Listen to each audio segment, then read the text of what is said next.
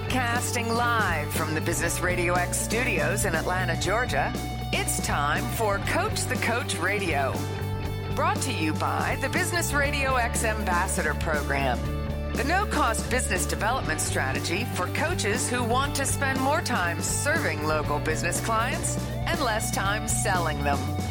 Go to brxambassador.com to learn more. Now, here's your host. Lee Cantor here, another episode of Coach the Coach Radio, and this is going to be a good one. Today on the show, we have Carl Sharperson Jr., and he is with Sharperson's Executive Leadership. Welcome, Carl. Welcome. Thank you. Glad to be here, Lee. Well, I am so excited to learn what you're up to. Tell us a little bit about your practice. How you serving folks? Well, I'll start off with I'm the grandson of a Virginia tobacco sharecropper. And what I do is I basically use leadership principles to change cultures. That's what it's all about. The culture of an organization, be it church, be it Fortune 500 company, be it the military, starts at the top.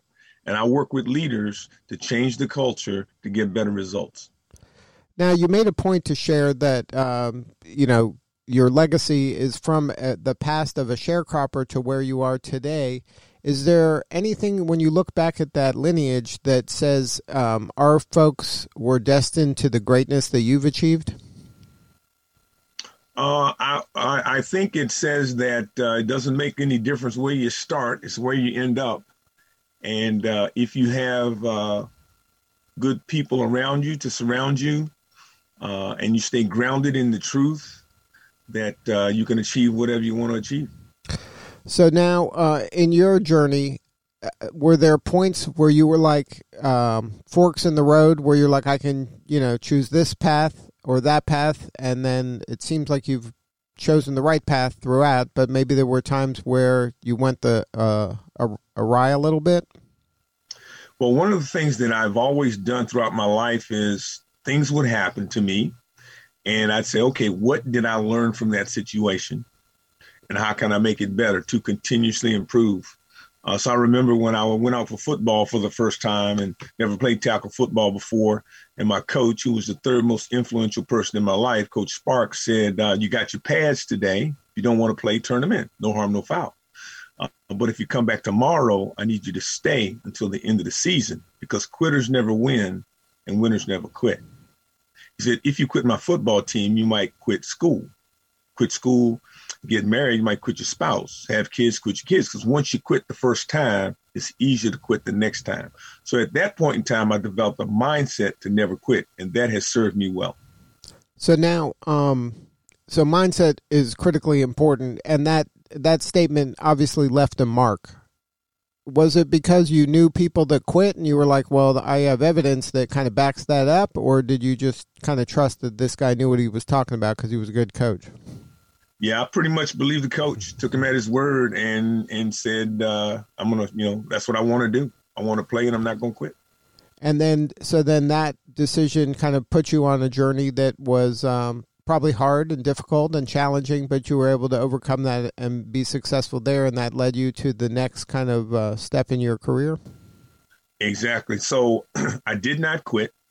At the time I was 5'6", 103 pounds, ninth grader, never played tackle football before.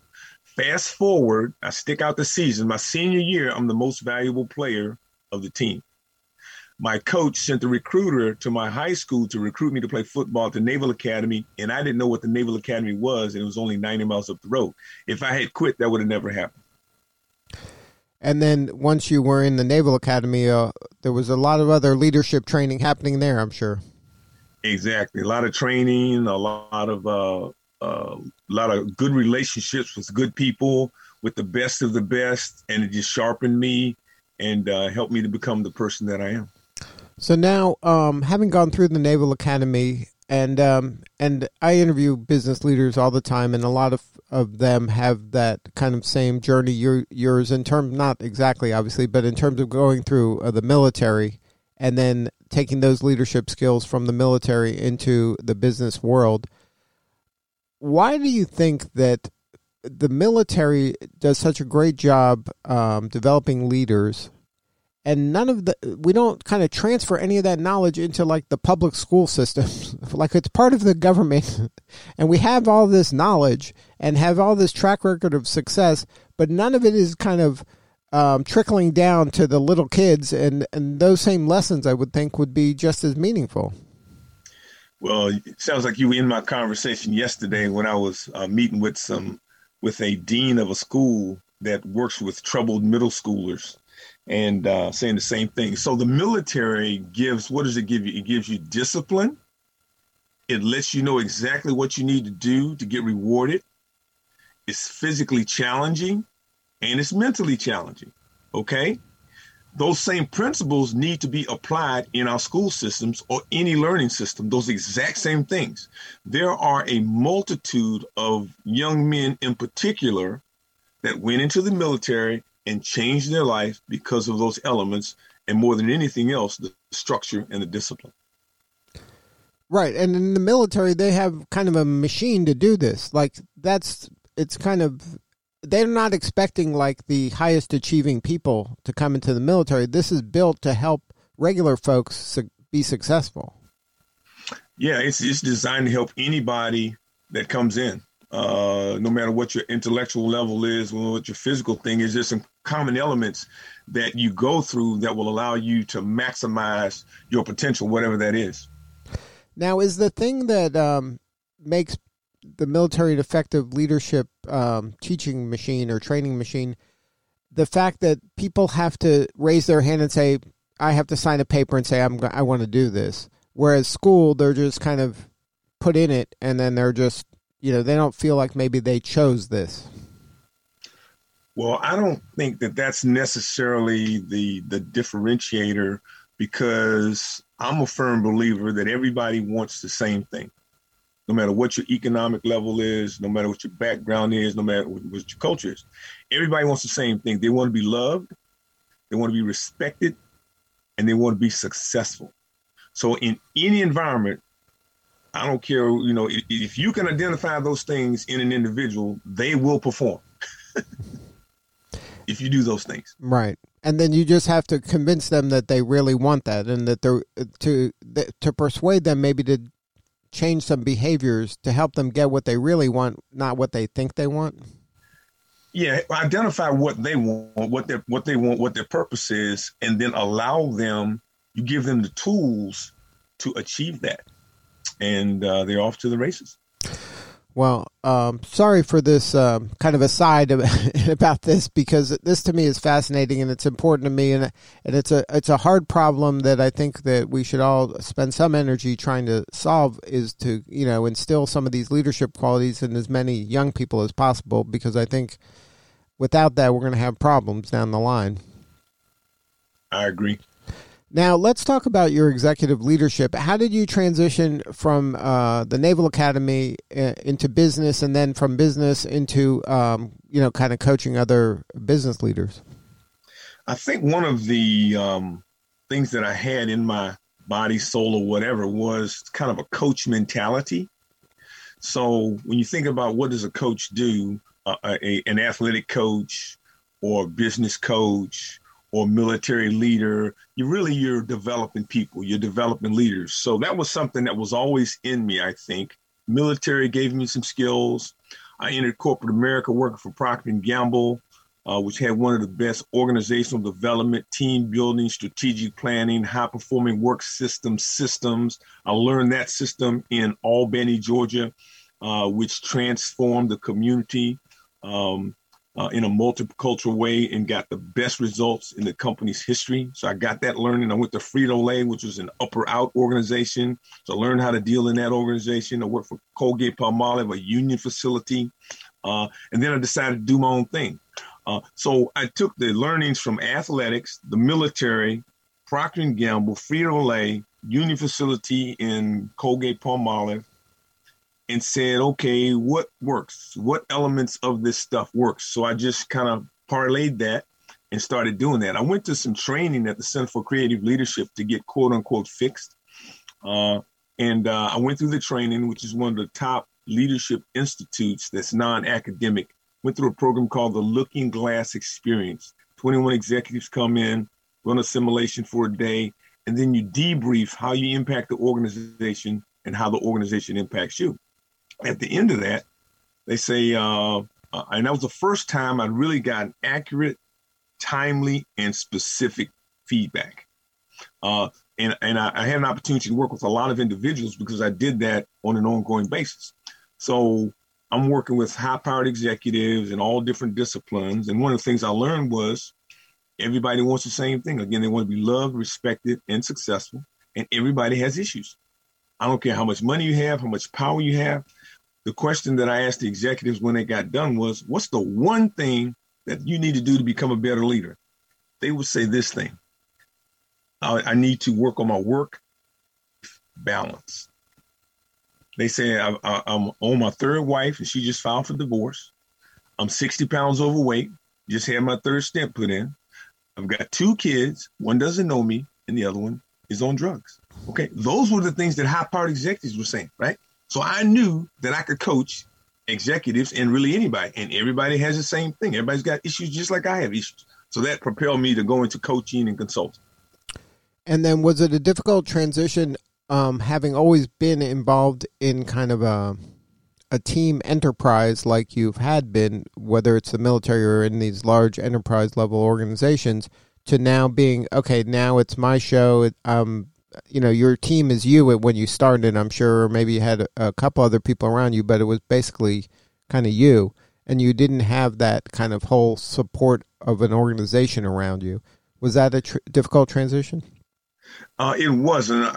One of the things that I did subconsciously as I think about my career is, as I was picking up these skills, I was always trying to pick up some more, not knowing what I was going to do with them. And then by the time I got ready to move geographically to be closer to family, I said, I want to do my own thing. And I've got the skills, I've got the ability, and then I can look in the mirror every day and see whose fault it is if it's not working. Now, when it is your own show, how do you kind of handle kind of the sales and marketing? Because not only is it you, the implementer and the leader, but you're also kind of the marketer and the salesperson, and the you're wearing multiple hats here. Correct. Yeah, and I think that in all those environments that I've been in, one of the most important things to remember that I've learned is it's all about relationships. Nobody gets to where they are without having good relationships. In the military, people get promoted and get opportunities because of relationships that they've created.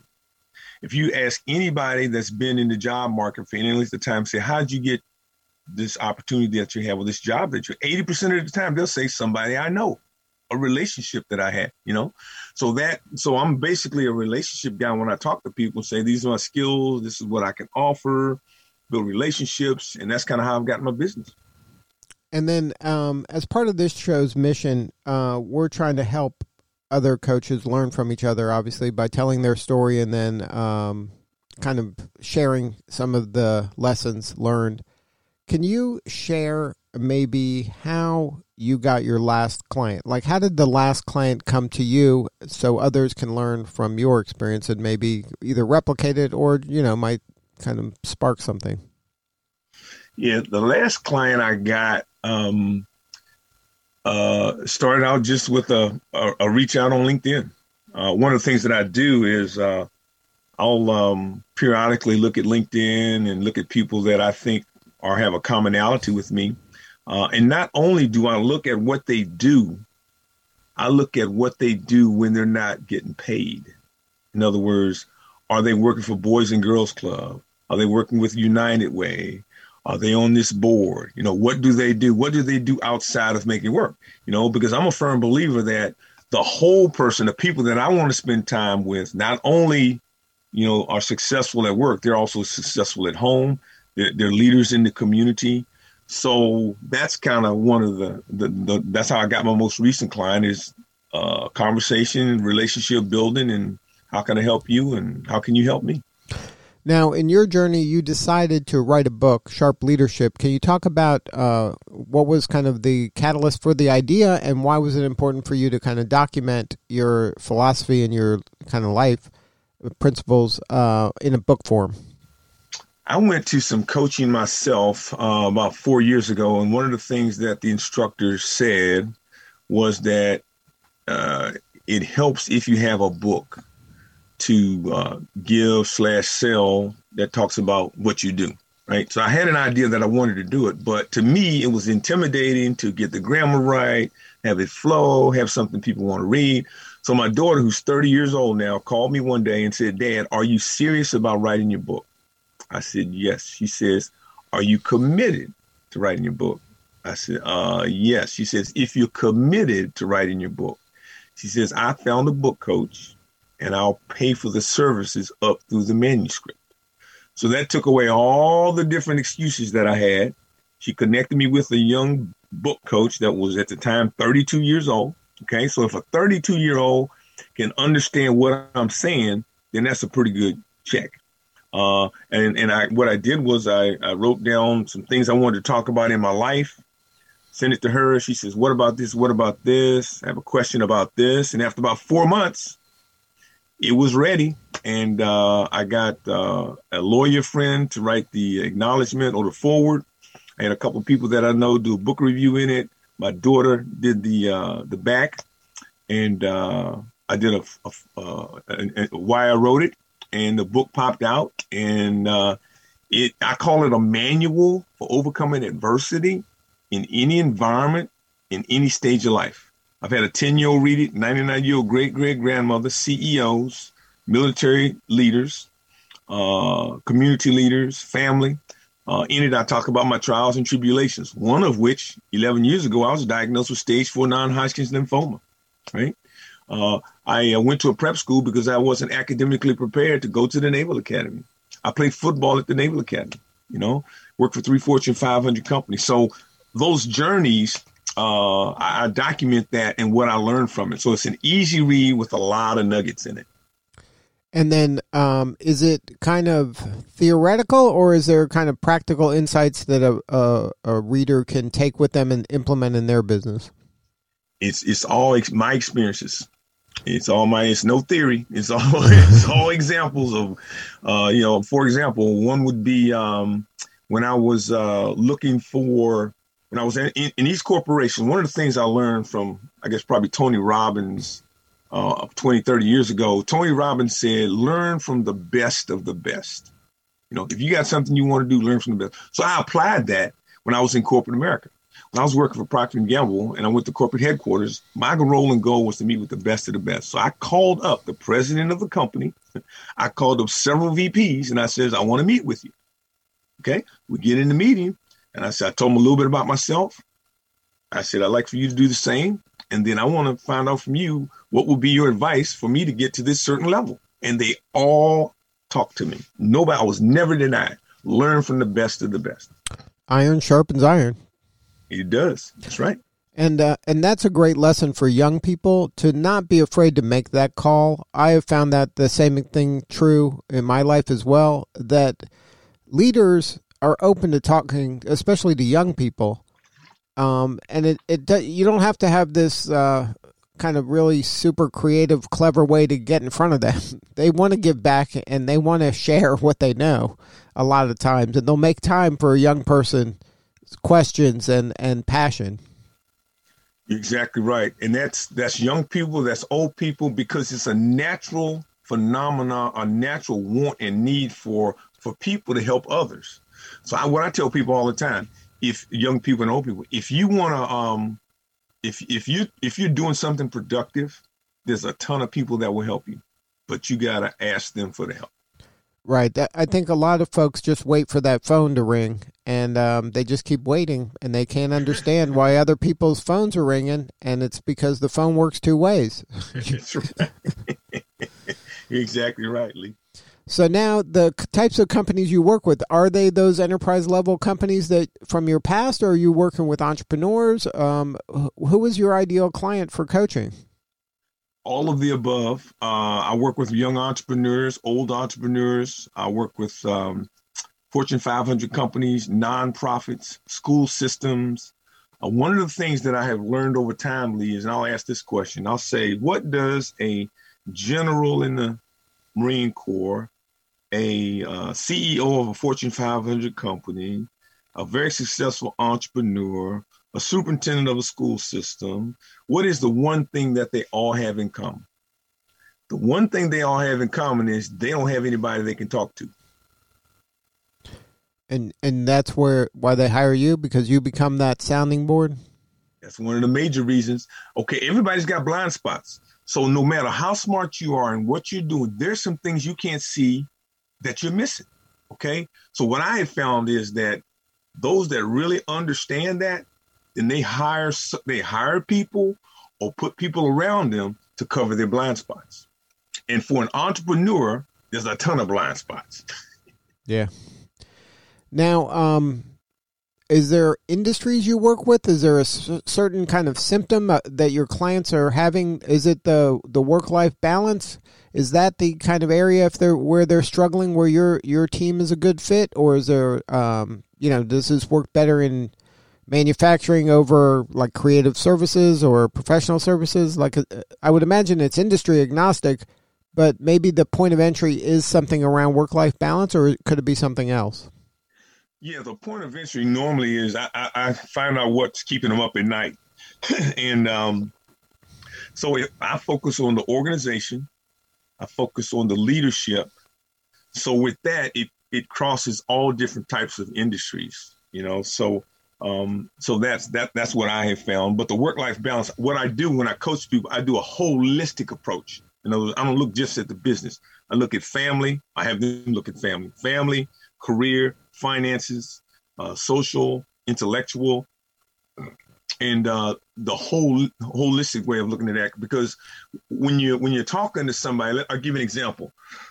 Let's say somebody calls me and they want me to help them get through something, okay? And then I found out after talking to them that, they have some business things that need to be worked on, but the most important thing that they need to work on is this child that they got at home that's causing havoc. So if that gets fixed, then the work becomes a whole lot easier. Right. Yeah, that's really important, to go layers deep and not, they might come to you with, hey, this is my problem. And then you have a conversation for a few minutes. You're like, I don't know, that's definitely a problem, but I don't know if that's the big problem. Let's go, when you go a little deeper, that's where you kind of uncover some stuff. Exactly. Well, Carl, thank you so much for sharing your story today. If somebody wants to get a hold of the book or get a hold of you, what is the website? It's www. My first name, last name, JR, Carl Sharperson, JR.com. If you just Google my name, stuff will pop up, podcasts, website, speeches. So I'm easy to get a hold of. Good stuff. Well, thank you again for sharing your story. You're doing such important work, and we appreciate you. Thank you, sir. I appreciate that. And my book, Sharp Leadership, Overcome Adversity to Lead with Authenticity, Amazon, Barnes & Nobles, and or my website. Good stuff. Thank you again. Thank you for having me, Lee. All right. This is Lee Cantor. We'll see you all next time on Coach the Coach Radio.